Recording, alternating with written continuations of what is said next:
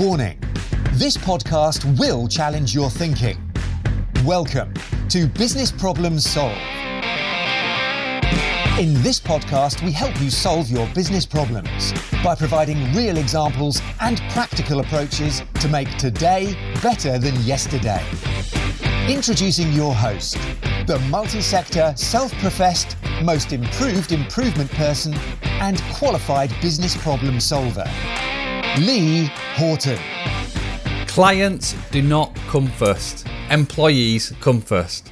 If you take care of your employees, they will take care of your clients. That is a quote from Richard Branson. Hey, it's Lee. Welcome to Business Problems Solved. Customer experience is seen as the battleground for businesses to compete and ultimately win. But do businesses fully understand the impact of not also focusing on their employees? That's the focus of this podcast. Customer experience versus employee experience. Is it chicken and egg? Which one does come first? Which one is the most important? Ask yourself this. Over the last 5 years, has your customer experience budget increased or decreased? And then ask yourself, has your HR budget, or more specifically, your employee engagement budget, increased or decreased?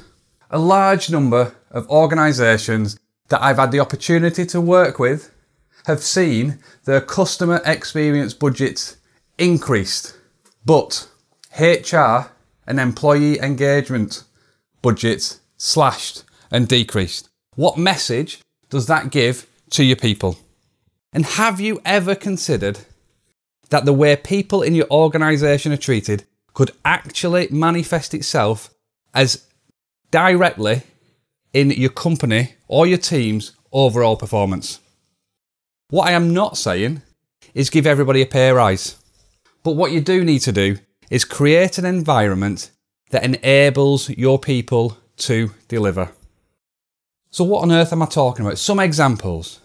If you're a parcel carrier, so if your purpose is to deliver parcels for customers, then if the person delivering a parcel has just received a phone call from their manager or from customer services, asking them about a previous delivery, what has happened to the parcel, or about their performance maybe not being exactly as it should be, how do you think that doorstep experience will be that follows that call when that customer opens the door to receive the parcel they're delivering?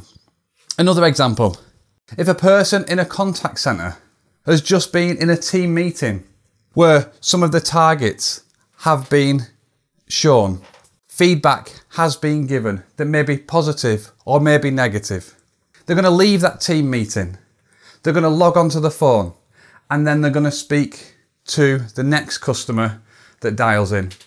So their experience in that meeting may actually affect their customer interaction that follows. That's why there is a direct correlation between customer experience and employee experience. Forbes have quoted that businesses who lead in customer experience have 60% more engaged employees. Now that's not marital status. That's all about how engaged that employee is in that organisation and in that business. We invest heavily in trying to understand and measure customer experience at each and every touch point we can. In fact, just this week, I walked through Dublin Airport and there was smiley faces and unhappy faces staring at me as I walked through each part of the airport. That wasn't fellow passengers. I'm talking about a customer survey, the push buttony things. They are trying to understand how each element of the airport journey has been for their customers. But how many organisations only have an annual employee engagement survey? Why is it important to survey people more regular? Well, the reason why we survey customers at every touch point and as often as we possibly can is so we can act upon that data and understand it as quick as possible. Where employee engagement surveys only take place once a year, and then the HR department then pull together an action plan to tackle those issues over the next 12 months. That for me is a problem. You're not understanding how employees are feeling, maybe in the seasonal trends that occur. An employee at that point in time may be feeling more positive, but at earlier parts of the year may not. I've also heard of stories of people, organisations asking people engagement surveys to be completed just after the bonus period and the bonus has just been paid. So I am advocating, if you have a customer experience strategy that encourages you to survey and understand customer feedback regularly, then why not try to mirror that, or at least survey your people a little bit more often than you are currently. So what is needed to succeed? Ultimately, it's a desire, a shared vision of where you want to get to. Alignment between your business purpose, your customer strategy, and your employee engagement vision. You need to have dedication. You need to keep going and ask your people often, not just an annual survey. And then you need to discover by analysing their feedback before ultimately acting upon it, deliberately acting upon the things that they have spoken about. That will enable you to deliver a positive employee engagement, and also, if you believe the Forbes study that I quoted earlier, an improved customer experience. So, have desire and a shared vision. Ensure you keep going and ask people often. So that's the dedication. Then discover and analyse their feedback before deliberately acting upon the things that they have told you. And that will deliver you both a customer experience and an employee experience that you can be proud of.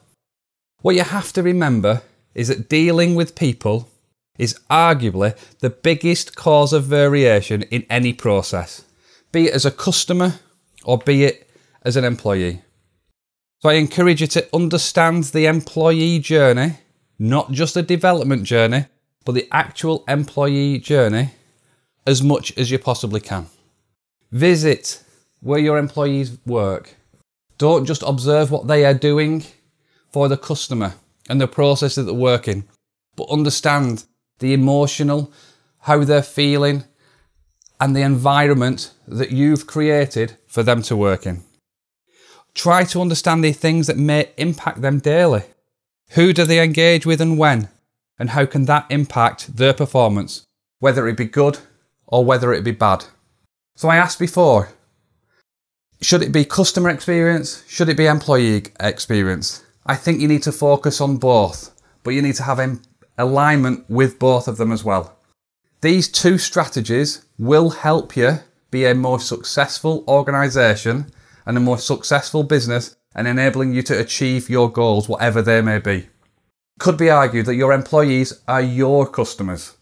But ultimately, they are all people, and we need to focus on people. This is a people engagement strategy that I'm advocating. Customers are people, employees are people. Understand that they are all different, but ask them as often as possible how they are feeling about the services you provide and the environment that they are working in. So that's been customer experience versus employee experience. As always, if you want to get in touch, please do via LinkedIn or via my website, leehorton.com. Have a great week, and I'll chat to you again next week. Thanks for listening to Business Problems Solved. You can contact Lee on LinkedIn, Facebook, Instagram or Twitter by searching for Lee Horton, the Business Problem Solver, or via visiting www.leehorton.com for more content and to solve your business problems. And remember, Saying you know how to do it is not doing it.